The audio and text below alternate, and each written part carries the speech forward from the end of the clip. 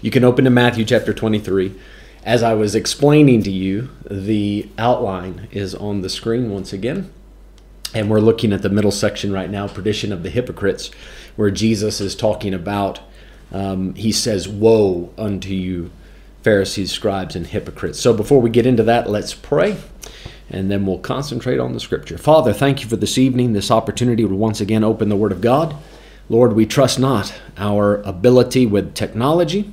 We trust not our ability with our own intellect and how we explain things or understand things. We trust that the Spirit of God needs to move and open our eyes and help us, Lord, to see exactly why you said these things the way you did.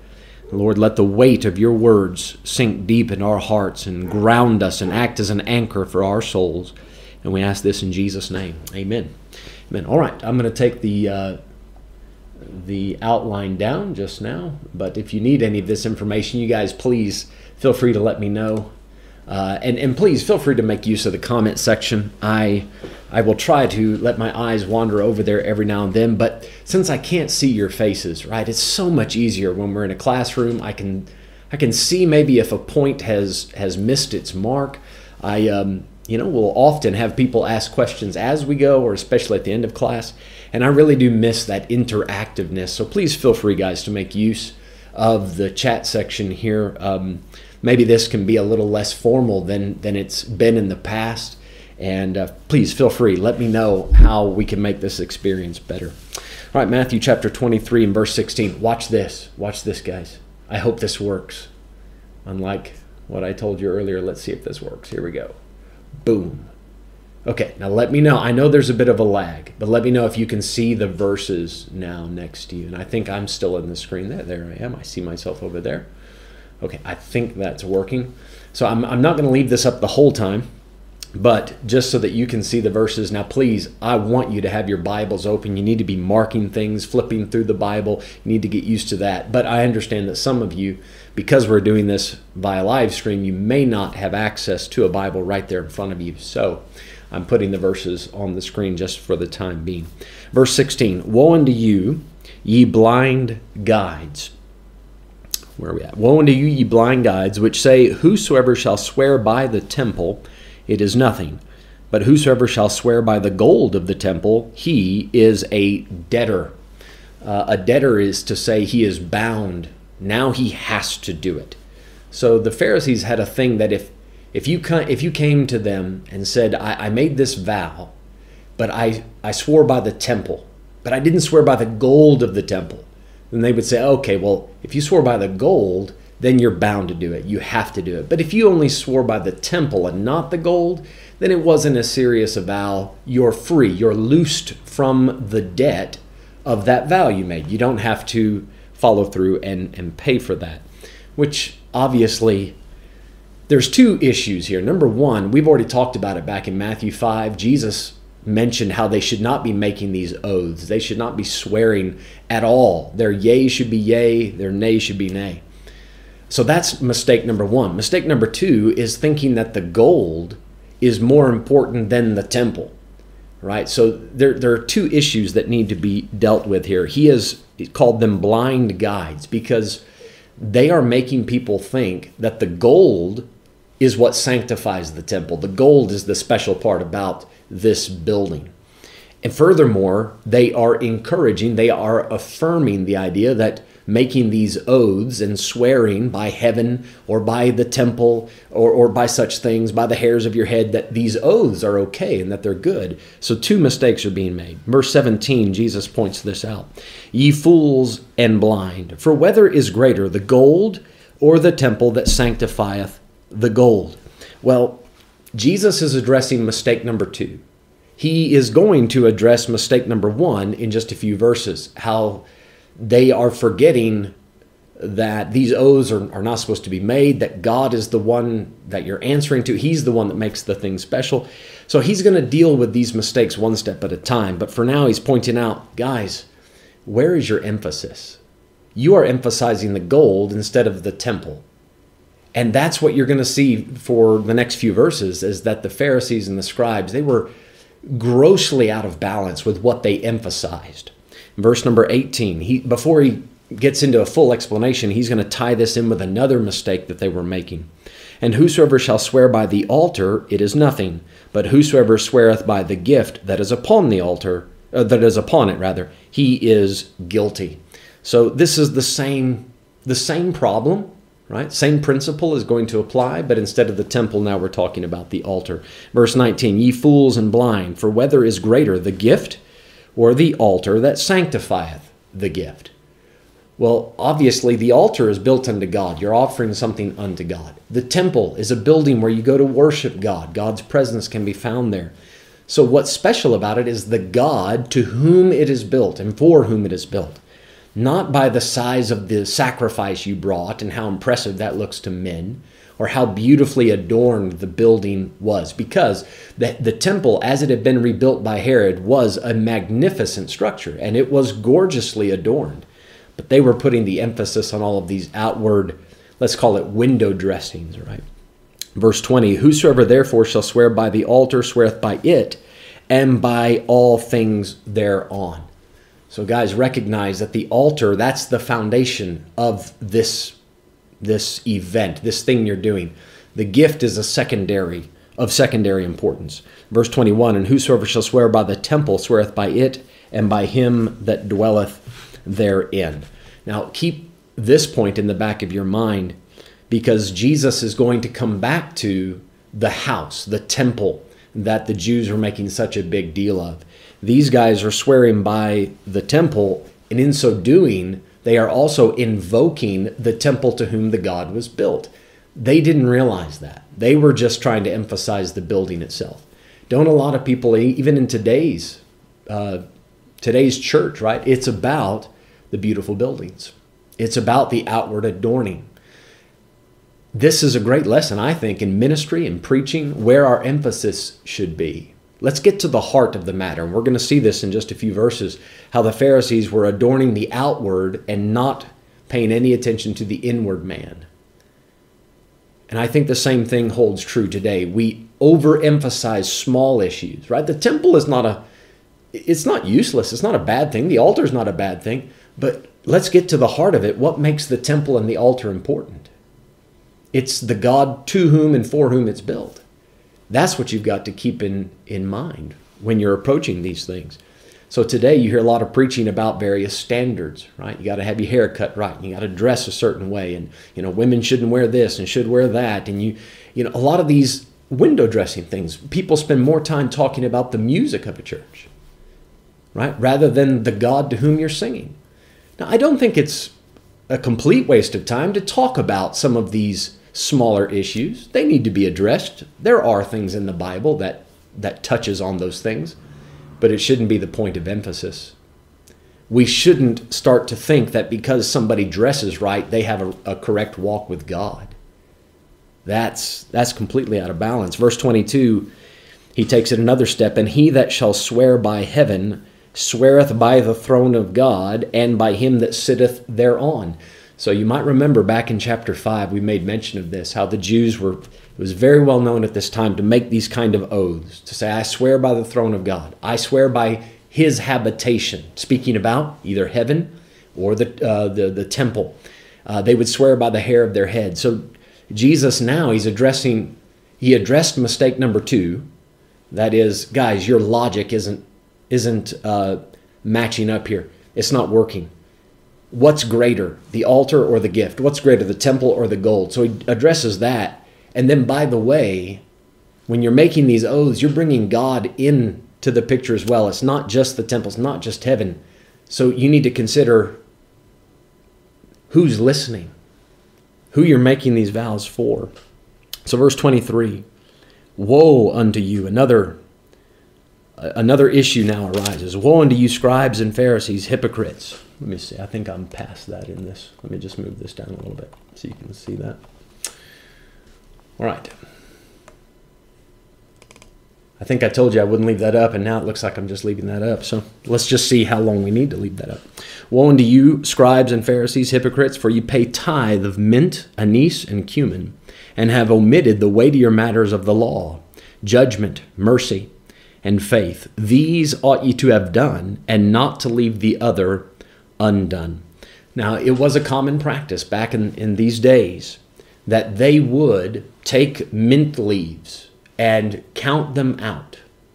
They would count 9 for themselves, 1 for the Lord. 9 for themselves, 1 for the Lord. They would take the anise and the cumin, which is like powder substances, and weigh them out and make sure that 10% went to God, and they would keep the 90% for them. So these are very small things that they're handling here. Mint, anise, cumin, but they were very conscious of it. They were very particular, made sure that it was given correctly. And by the way, Jesus didn't rebuke them for doing that, as you can see at the end of the verse. These ought you to have done. So fine, you want to tithe the small things? Great, help yourself. But not at the expense of what's more important. Don't get the idea that because you've zoomed in on this small, rather non-important issue, that somehow now you're excluded from these weightier matters, the things that really matter to the Lord. By the way, if I can slip it in, don't start to think that because I've taken care of the weightier matters, I can just let the small things slide, right? We need to be conscious of the fact that God wants us to put the correct emphasis on the correct issues, right? Put heavy emphasis on the big issues. Put small emphasis on small issues. So you may not want to press as hard on those smaller things, but you still need to touch on them when it's appropriate. And again, this is all back in Matthew 5. We touched on the greater things of the law, the least things of the law. They are all important to a certain extent, and it's crucial for us to recognize where God puts the emphasis. Take your Bibles, come to Micah chapter 6. Micah chapter 6, and I'm going to put this is going to be our attendance code for the evening. I think I can leave it there for now. Let me know, does that window help to have the verses up there? Is that of any use to anyone? If not, I won't bother with it. Just thought I'd give it a try. Micah, let's come to Micah chapter 6. Now, here I'm wanting to show you the weightier matters of the law: judgment, mercy, faith. Micah chapter 6. Now, throughout the Old Testament, right, when you get into the Torah, you have all of the laws, 613 of them.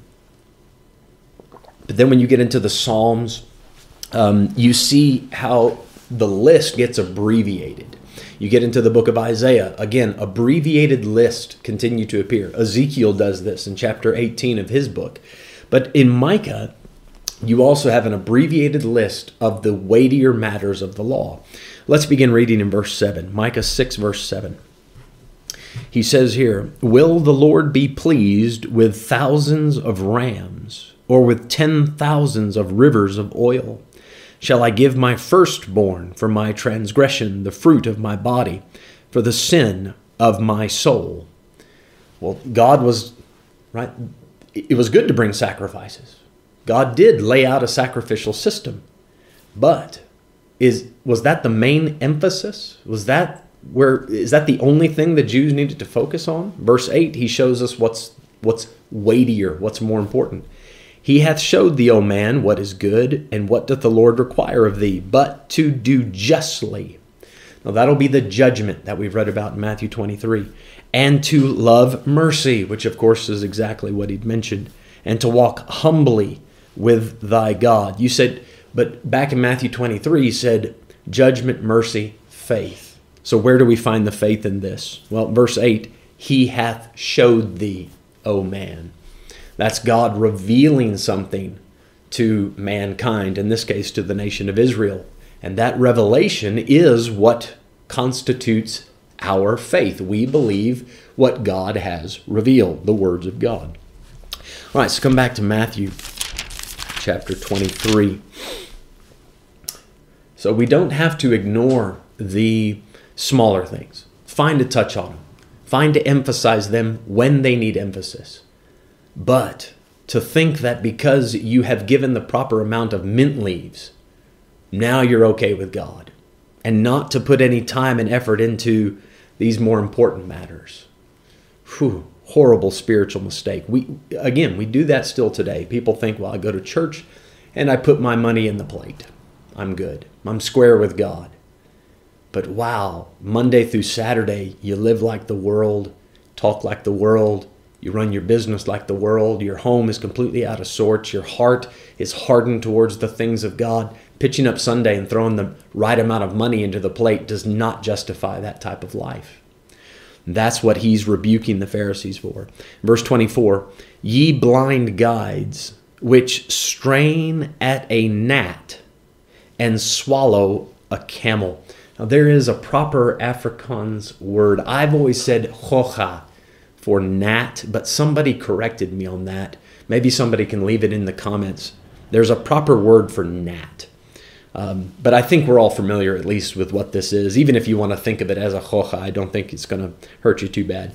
But in these days, what the Pharisees and scribes and their like-minded brethren were doing is they went back to the Torah, and there was a law in the book of Leviticus that said the Jews could not eat any unclean animals, which included flying, creeping things. So they said if a hoja, if a gnat, somebody help me. The verses is good. I say yeah. Okay, that's good to know. Then we'll flip back to that for now. If it's helpful, then we'll leave it up there for now. Yeah, I agree. I kind of like it up there for the few people that would need it. But guys, please don't abuse it, right? It's really good to be flipping back into your Bible, finding the book of Micah, going to these verses. It really does help it to sink in. And come a time when you're going to need to show this to somebody else. It's going to be real helpful that you've actually paged to it yourself. But anyway, I'll leave that between you and the Lord, how you use that. All right, so what they were doing is any hoja, any bug, any gnat that would fly over a flagon or any vessel where they had wine or any kind of juice or water or whatever, the Jews, before they would drink of that liquid, they would run it through a small mesh net of some sort.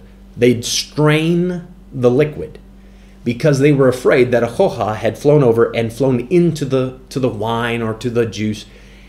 And they were scared that if they drank it and accidentally consumed a gnat that had fallen into the liquid, then they would be guilty of having ingested and eaten an unclean animal. And if you've ingested an unclean animal, you're bringing the curse of God upon yourself. They would literally excommunicate members of the Jewish community if they found out that they had eaten one of these gnats. So this first part of the verse 24, is literal.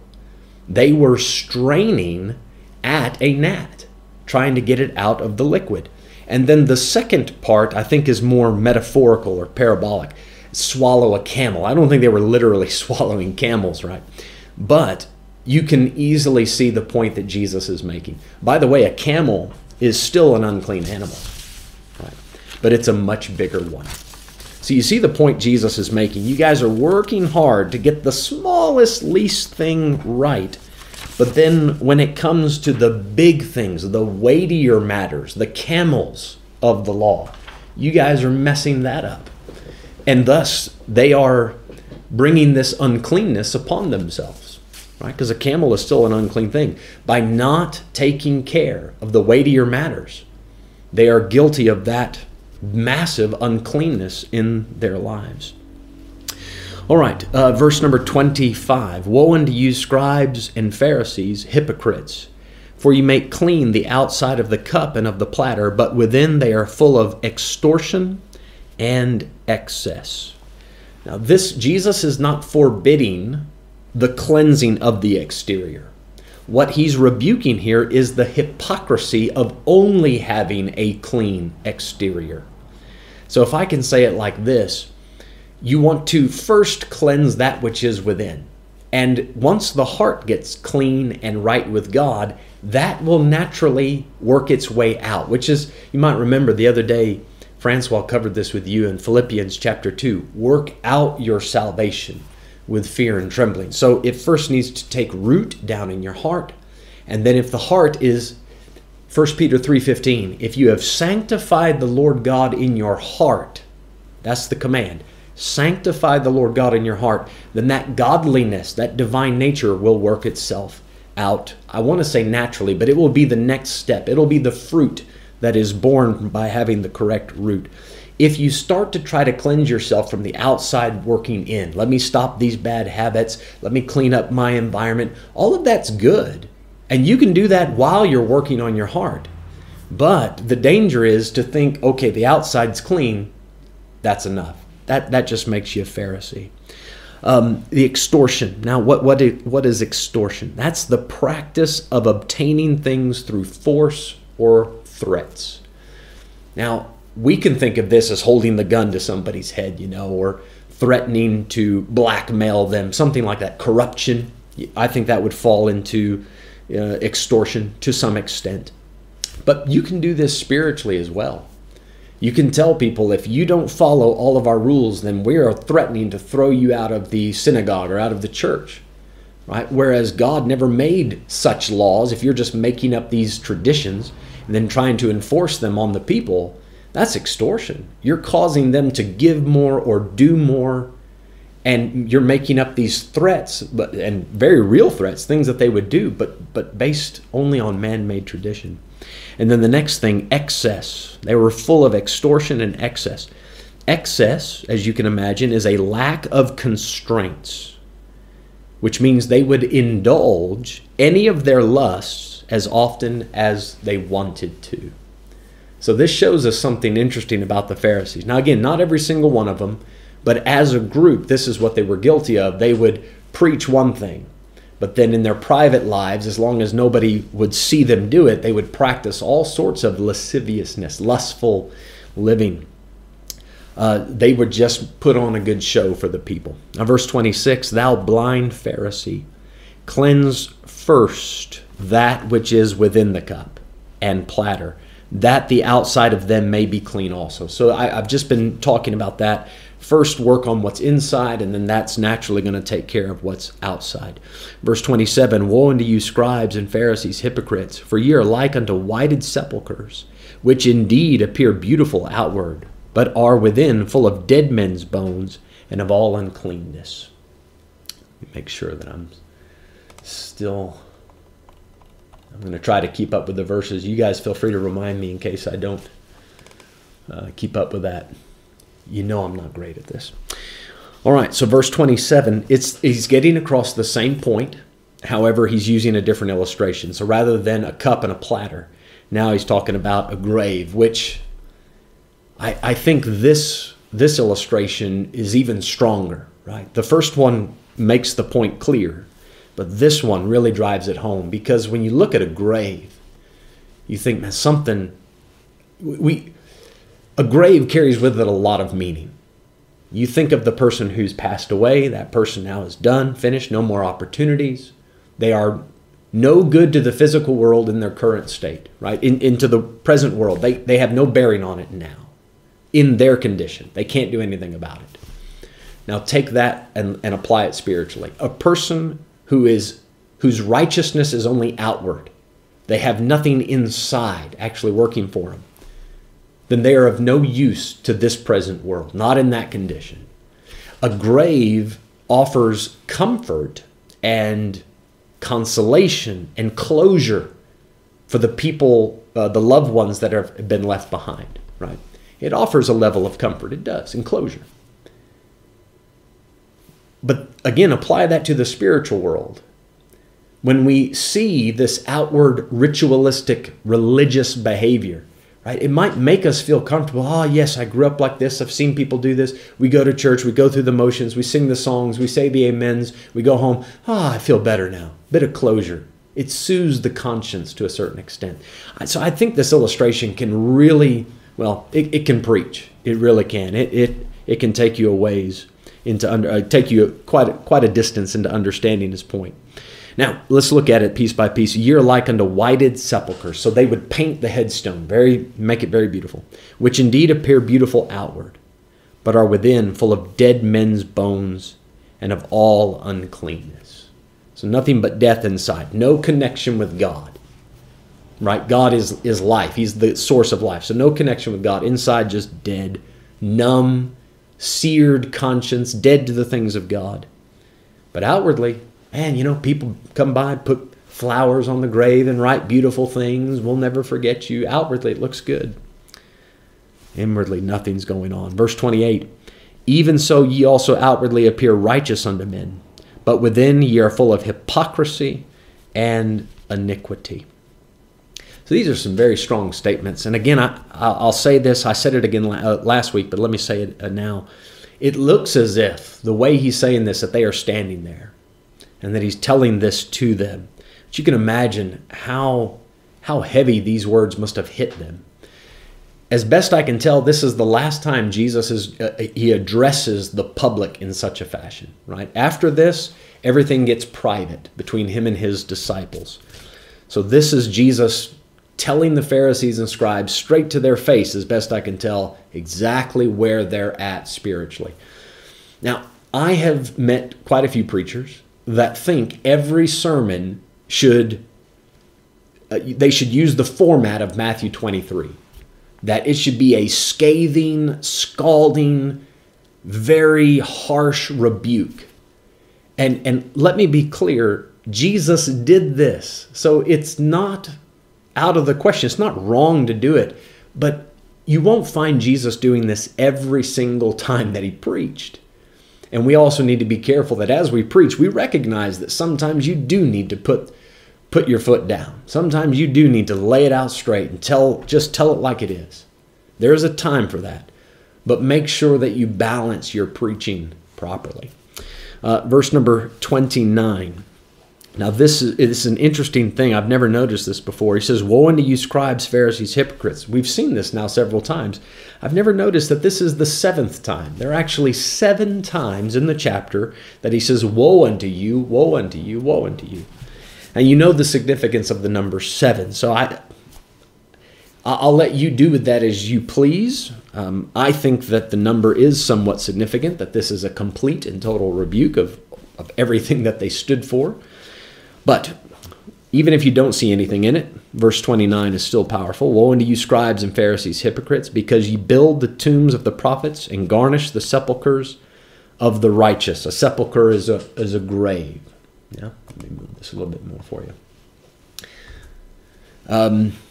So they were building these monuments, and this is well documented in Jewish history.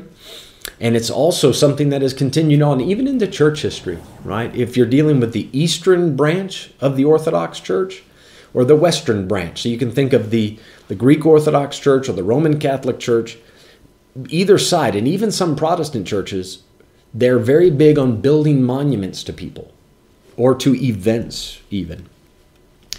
Now, is Jesus rebuking the fact that they built a tomb or garnished a sepulcher? I don't think he's rebuking that necessarily. But he is going to use something about this, right? When they built these tombs, when they garnished these sepulchers, they would make the following statement, verse 30, and say, if we had been in the days of our fathers, we would not have been partakers with them in the blood of the prophets. So they would adorn these grave sites and build these monuments and pretend as if, this is our way of saying, if we had lived in that time, we wouldn't have acted like those people, like our fathers, our forefathers. We wouldn't have done that. So I think that's what Jesus is really rebuking. Now, I don't think that Jesus is giving an endorsement on the building of monuments either, okay?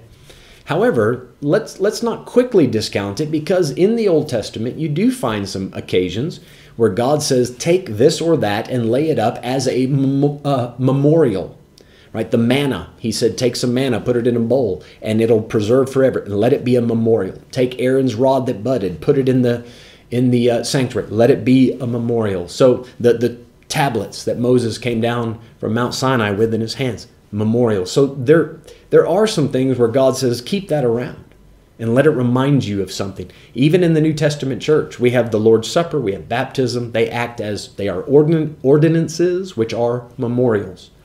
Now, the building of a monument, although I can't give you one verse that just completely forbids it, I would caution against it. Even the people of Israel, you might remember in the book of Judges, there was a time when one of the tribes was about, I think it was the Reubenites, They were going to go possess their land on the other side Jordan. And as they were going, they built an altar. And they called the name of it Ed, E-D, which I don't know why that's always struck me as strange. Just Ed. That's the altar Ed. And it was supposed to be a witness between the Reubenites and, the Reubenites and the Gadites. That's it. The Manassites had people staying in the western section of Israel, so it wasn't an issue. But the Reubenites and Gadites, they needed proof that we are still part of Israel. So they built this altar as a memorial. And when the other Israelites, the 10 main tribes, when they saw that, they were infuriated. They say, how dare you build this other altar? Now, once the Reubenites and Gadites explained why they were doing it, everything was fine. They went on about their business.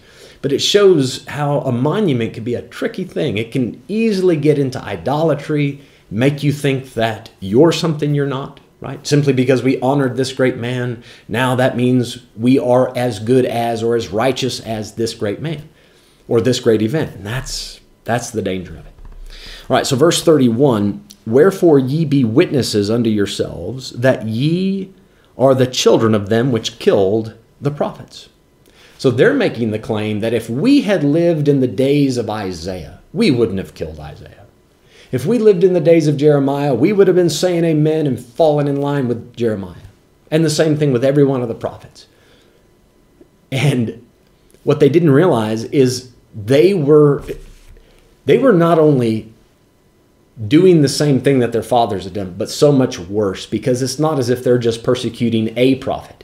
They are persecuting the prophet like unto Moses. They are doing exactly what their forefathers did and worse. So he says in verse 31, Jesus says, so you're witnesses. You admit it then, that you are the children of them which killed the prophets. See, because they called them fathers in the days of our fathers. He said, so you admit it. You are related to them. Now remember, biblically speaking, when you call someone your father, you can mean that in a couple different ways. Maybe you're related by blood, right? A biological connection. And that's how they meant that statement, right? The biological heritage. However, Jesus took it and turned it around on them. They were followers. They were following along in the behavior of their forefathers. So to say we are their children is to say we are following the example that our ancestors have set. So he says, you admit it. You're followers of those people. So he comes into verse 32, fill ye up then the measure of your fathers. Go ahead and show your true colors. These people that he's talking to, that he's rebuking, they had already made up their minds that it was good and profitable for the nation of Israel that one man should die. And that one man, of course, is Jesus. So he says, go ahead. This is your time. Take your Bible, flip over to Luke chapter 22. Luke chapter 22 and verse 53. When he says, fill ye up then the measure, it's not as if Jesus is on board with their plan and commanding them to do this evil thing, but he realizes that at this point, the plan that they have concocted to have Jesus eventually killed, they are going to accomplish that. Luke 22 verse 53. It says here, when I was daily with you in the temple, ye stretched forth no hands against me, but this is your hour and the power of darkness. So Jesus recognizes the time and the context in which he finds himself, and he knows these people are going to accomplish this evil deed. So go ahead. You might be saying one thing to my face or in front of the people, but I know it's in your heart, and you're planning to do to me what your fathers did to all the prophets. Now, when you look, you can go back in the Old Testament and read how the people reacted to biblical prophets. Very interesting study. Very interesting. When one of God's men stands up and says, thus saith the Lord, right? Gives them that preacher finger and says, thus saith the Lord. And then lays the rebuke, lays the warning, whatever the command is. That prophet just speaks straight, gets right to the point. Here's what you need to do. And you can look at what the people did constantly.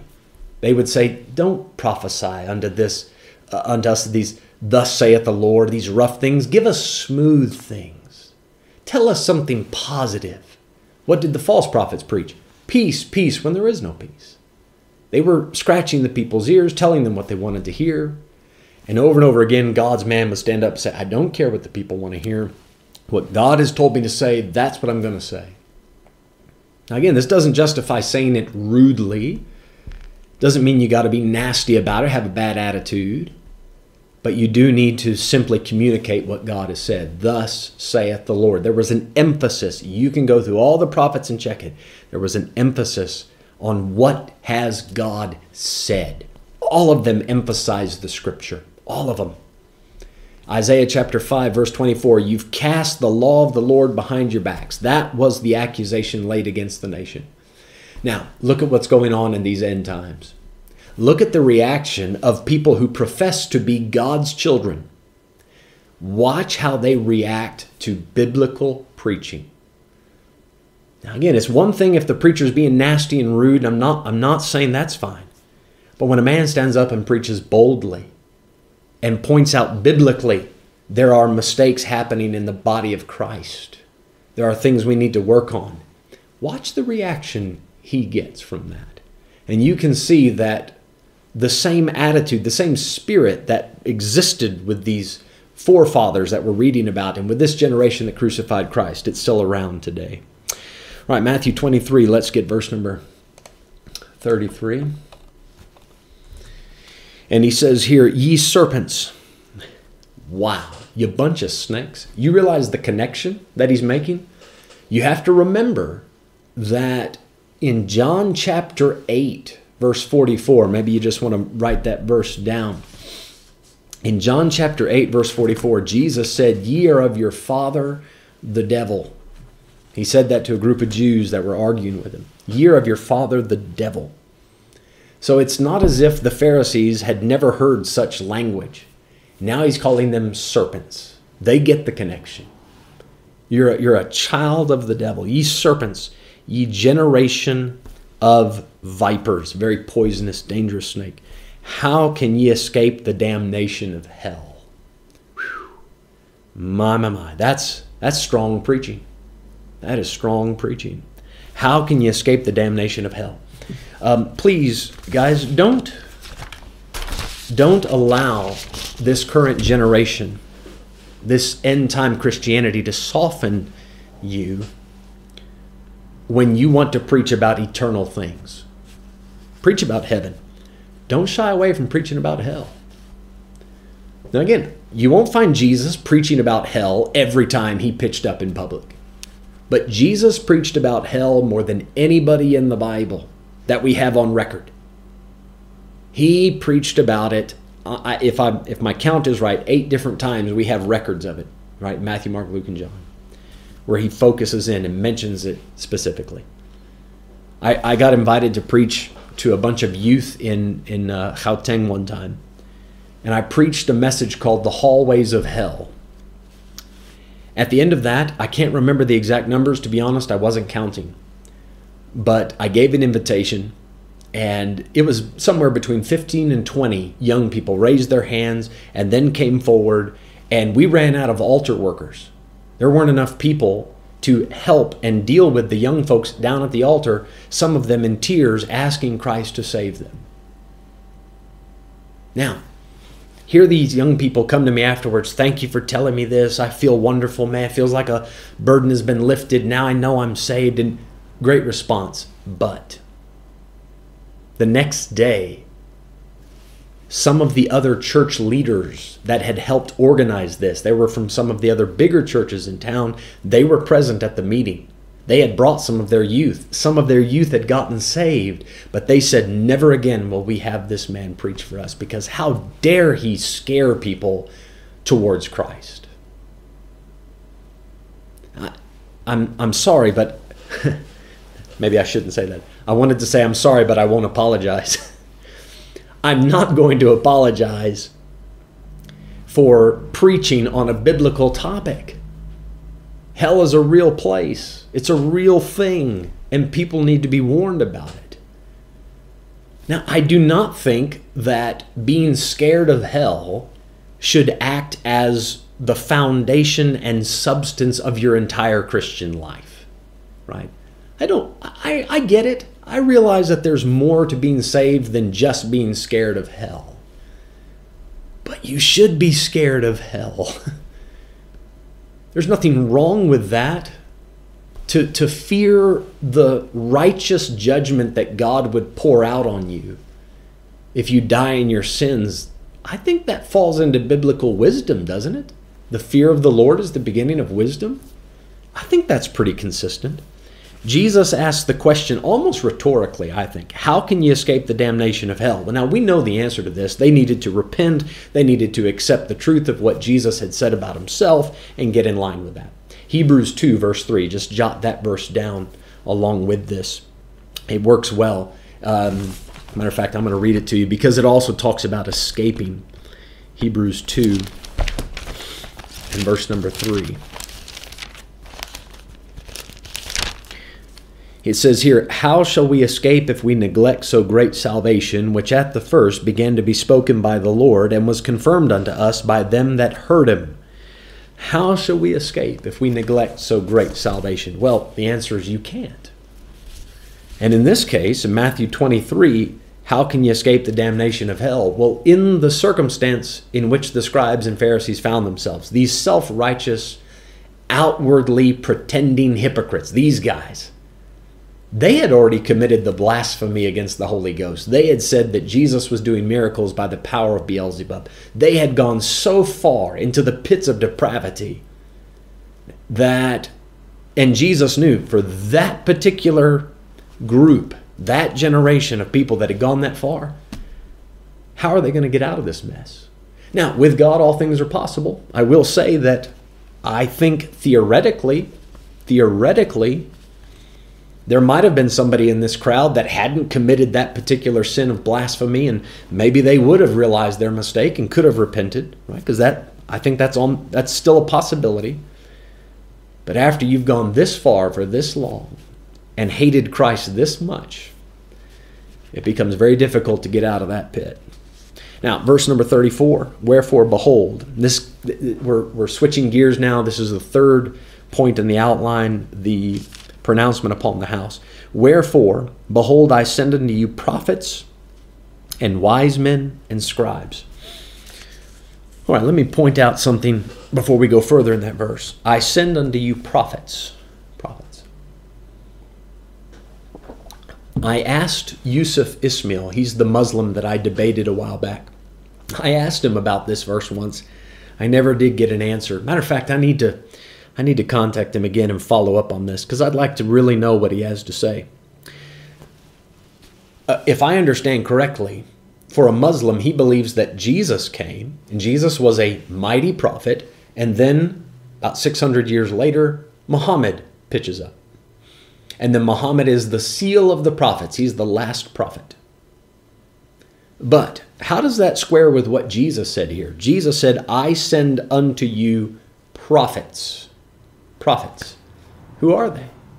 Not one more prophet, right? It wasn't Jesus, then Muhammad.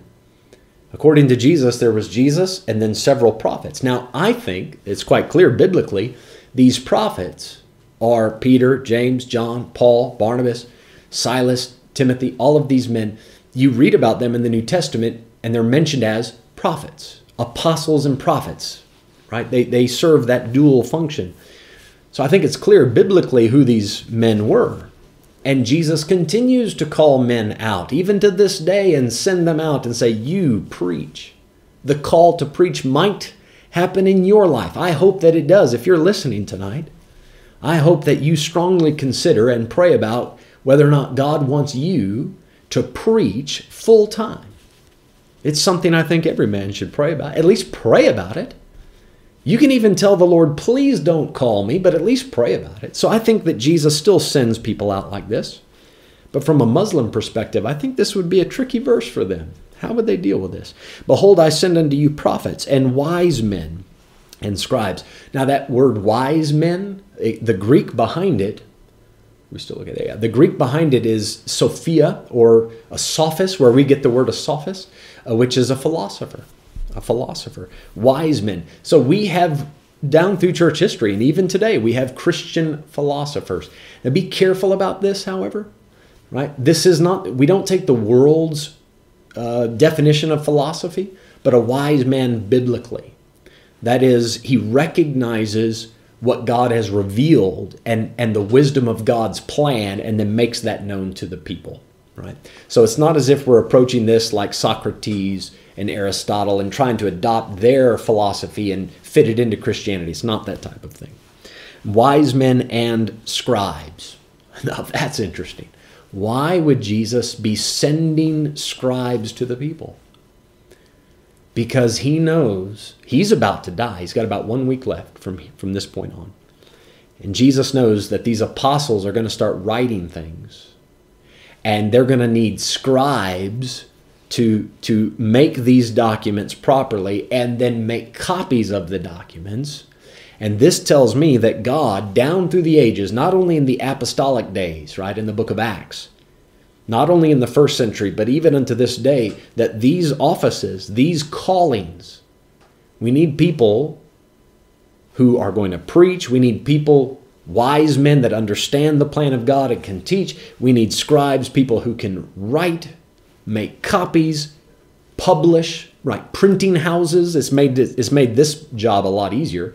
But for the first 1,500 years of the church, we needed scribes, men that were professionally trained to copy the Bible and other important documents and make sure that the people of God had access to them. So I find it interesting that Jesus took time to mention scribes. He knew the written word would be important. Behold, I send unto you prophets and wise men and scribes, and some of them ye shall kill and crucify. Now, kill, we know that, right? Acts chapter 7, they stoned Stephen to death. There were other times that the Jews, Paul persecuted Christians and had some of them put to death. But the Jews did not directly crucify anyone. But just like they did with Jesus, they would manipulate the Roman government into doing their dirty work for them. So they would lay accusations against various Christians, maybe accuse them of having tried to commit insurrection, much like they did Jesus. This guy doesn't pay taxes, etc., etc. And then the Romans would crucify them. Some of them ye shall kill and crucify, and some of them ye shall scourge in your synagogues. You can read about this in Acts chapter 18. There was a case of this happening. And persecute them from city to city. He says, you guys know, in Matthew, what was it, chapter 21? Jesus gave them a parable, and in chapter 22, wasn't it? Both of them. How God would send out servants and how the husbandmen would beat the servants, kill the servants. That's what the fathers had done. Now this generation said, if we had lived in those days, we wouldn't have done it. Jesus is saying, guys, you're cut from the same cloth. You are their children, not only by blood, but also by behavior. You're going to do exactly what they did and more. I'm going to send you other prophets, and you're going to treat them just as you've treated me. Verse 35, that upon you may come all the righteous blood shed upon the earth, from the blood of righteous Abel unto the blood of Zacharias, son of Barachias, whom ye slew between the temple and the altar. All right, that all the righteous blood shed upon the earth. Wow. Now he goes all the way back to the very first man, righteous man that was killed for his righteousness. Right? Abel was killed because he was more righteous than Cain. So it starts there. He says, from that time there has been one group that is guilty of killing these righteous prophets. Now Abel, we do consider him a prophet because he, even being dead, he yet speaks. His blood prophesies. It preaches a message. So Abel has a message that he declares. And then all the way up to Zacharias, who there are a couple options who this Zacharias might be. Some see him as mentioned in 2 Chronicles chapter 24, verses 20 to 22. Now, there you'll find that the Zacharias there, he's the son of Jehoiada. Barachias means bless the Lord. Jehoiada means praise the Lord. So in Hebrew, they're very close. So some people believe that we're dealing with the same man, because we know that one man can have sometimes 2, 3, even 4 names.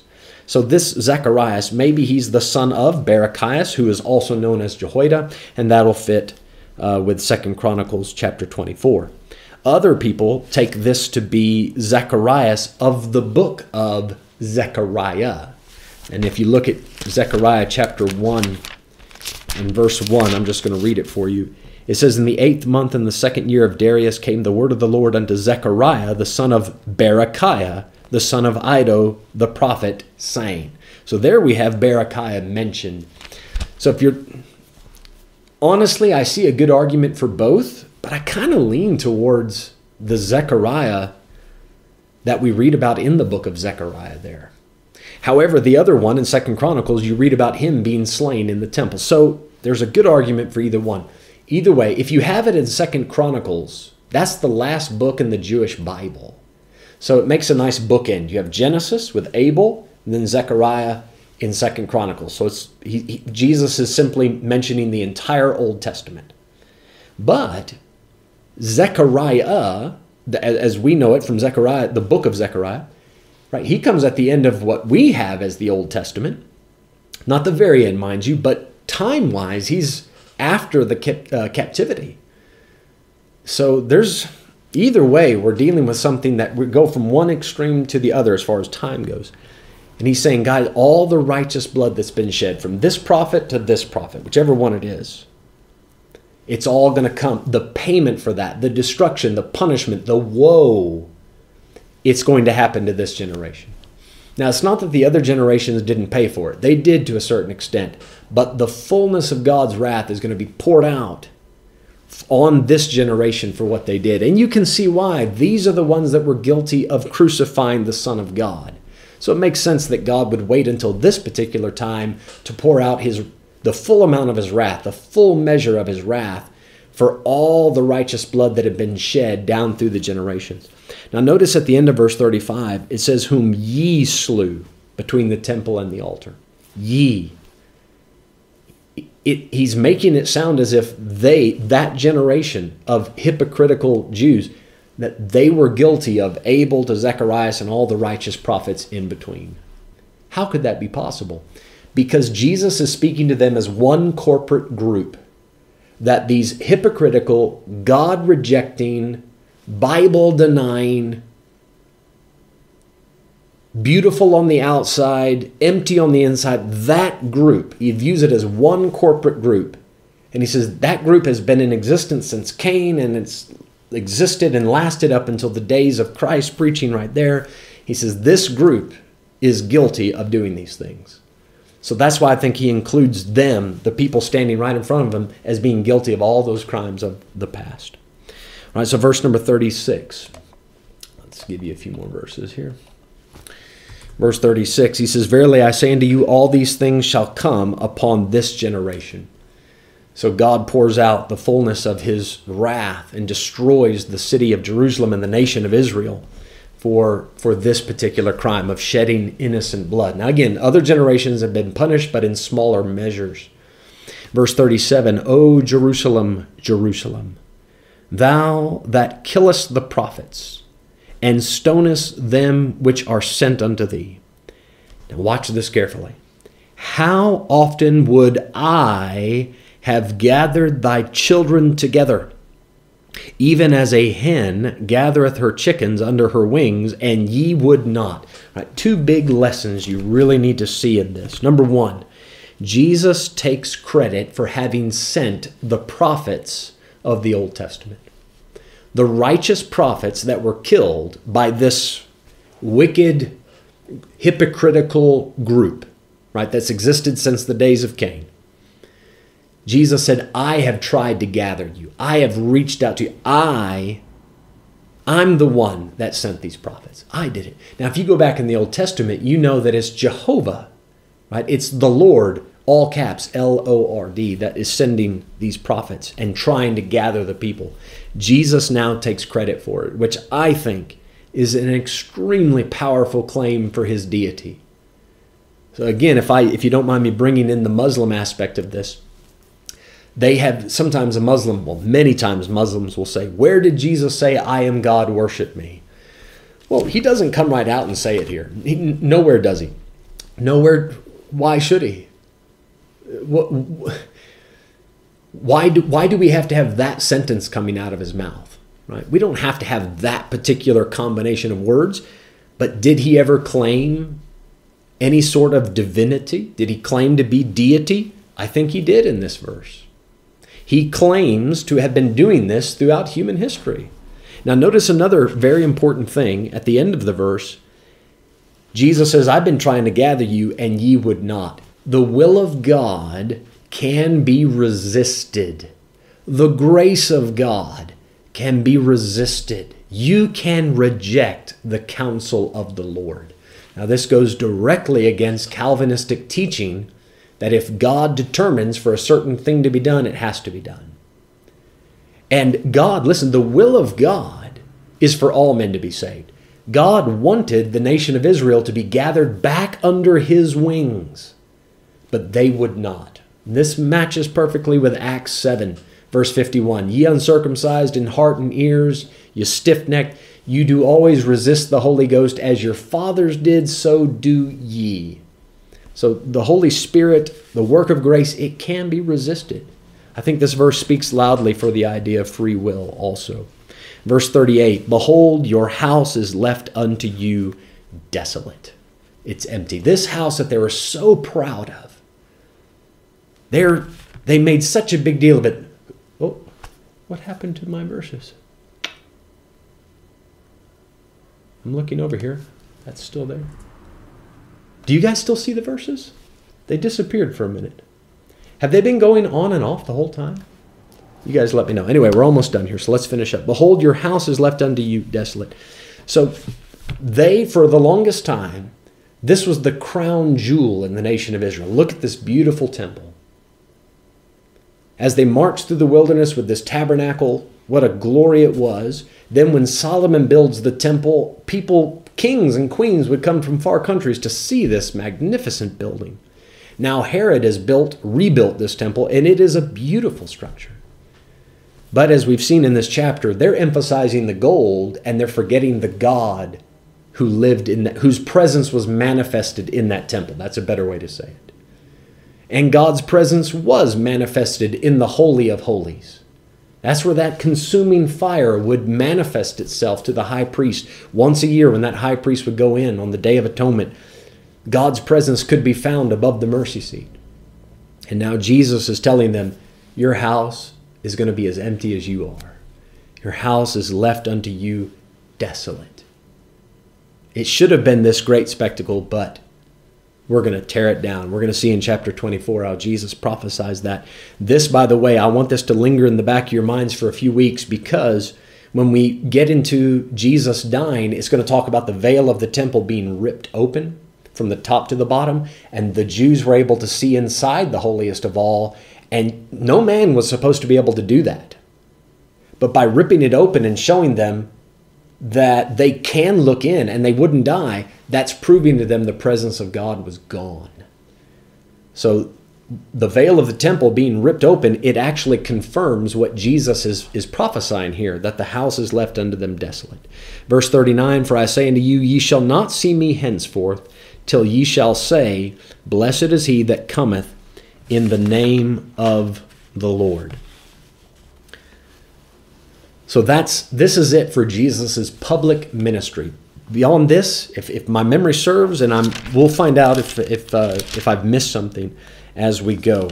I'm fairly certain, however, that's it for his public ministry, speaking to crowds like this with Pharisees, scribes, and multitudes gathered in the temple. From here on out, he focuses just on his disciples. And we do have some of the conversations and teachings, the Last Supper. Matthew, Mark, and Luke give us that. But John, chapters 13, 14, 15, 16, 17, really focuses in on what Jesus said after these final words to the general public. He says, you shall not see me henceforth till you shall say, blessed is he that cometh in the name of the Lord.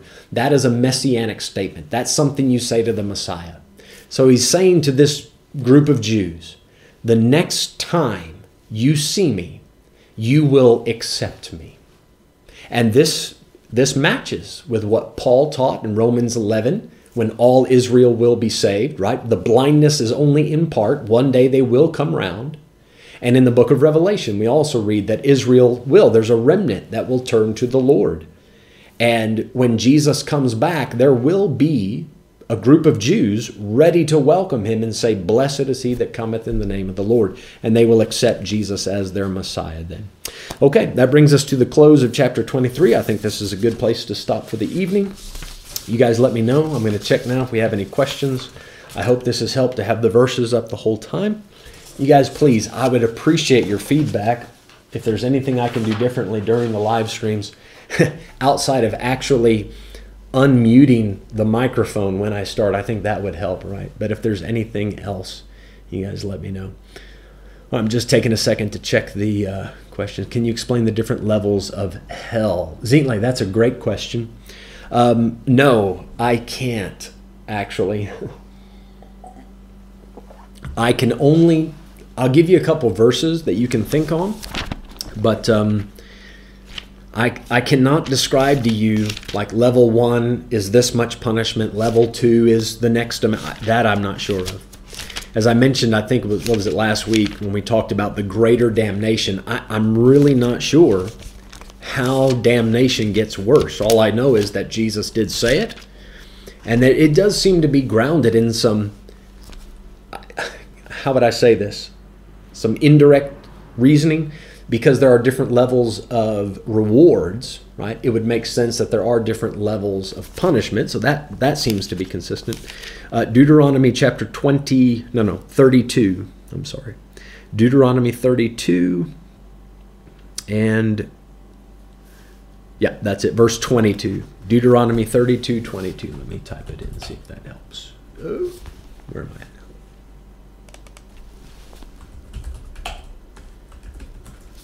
Just so you have it.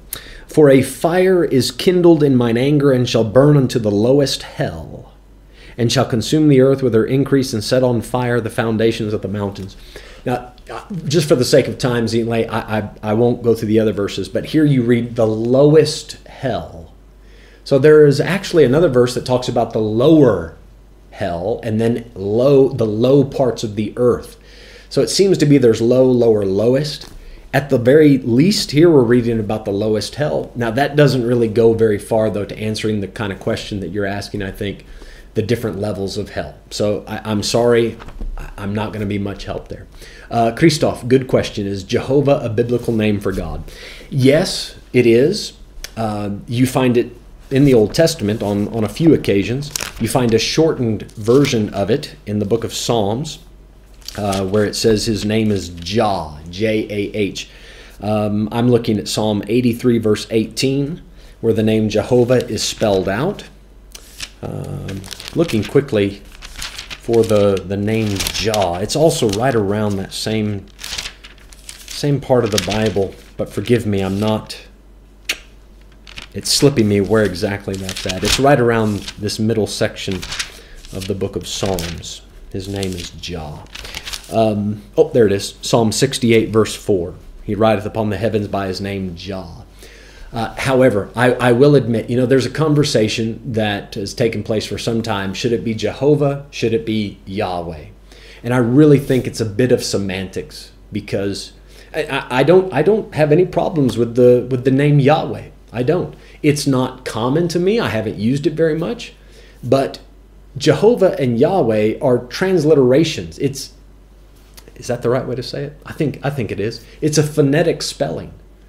The name the name of God, right, doesn't have any vowel points to it. So when Moses asked God, "What's your name?"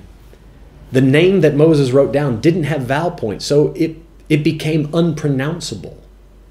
And Jews to this day will not pronounce it. They will not write God on paper. I'll show you what they'll write. They'll do this. You can look in the comment section. They put G-D. They're afraid to write the name of God, which isn't necessarily that bad of a thing. But what people have done to arrive at Jehovah, they take the consonants, right, the Hebrew consonants, And then they take the Hebrew word for Lord, like as in master, capital L, little o, little r, little d. And they take the vowels from the word Adonai, which is Lord in Hebrew, and they plug those vowels into the consonants that you have in the Tetragrammaton, in what we know as the name of Jehovah or Yahweh. So when you plug those in, now you can pronounce that name. But as we know from Afrikaans, the J, right, can make the, in English we say Ja, but in Afrikaans it's Ya. So Jehovah, Yahweh. It's actually two different ways of pronouncing the same spelling, as best I can tell. Those Hebrew consonants borrowing the vowels from Adonai. So I hope that answers your question, Christoph. That's usually when people are asking about it, that's the direction they're going. So let me know if there was something else you wanted to know about that. But I appreciate the questions. All right, guys, if that's it, I'm going to have a word of prayer. We'll close for the evening. If you do have something else you want me to follow up on, I will check right before I sign off. So please feel free to slip something in while you have a chance. All right, Father, thank you this evening for the opportunity to teach, the opportunity to look at all these things. And please continue to guide us into all truth. Lord, it's not as if we can just have a year of Bible school or one evening of Bible school and then we have all we need as far as understanding goes. Continue to teach us, God, and help us to put the emphasis where it needs to be. Help us, Lord, to love you, to love judgment, mercy, faith, to really concentrate on what you think is important. And Lord, help us to cleanse first that which is on the inside. Please fix our hearts. And we ask all this in Jesus' name. Amen. Amen.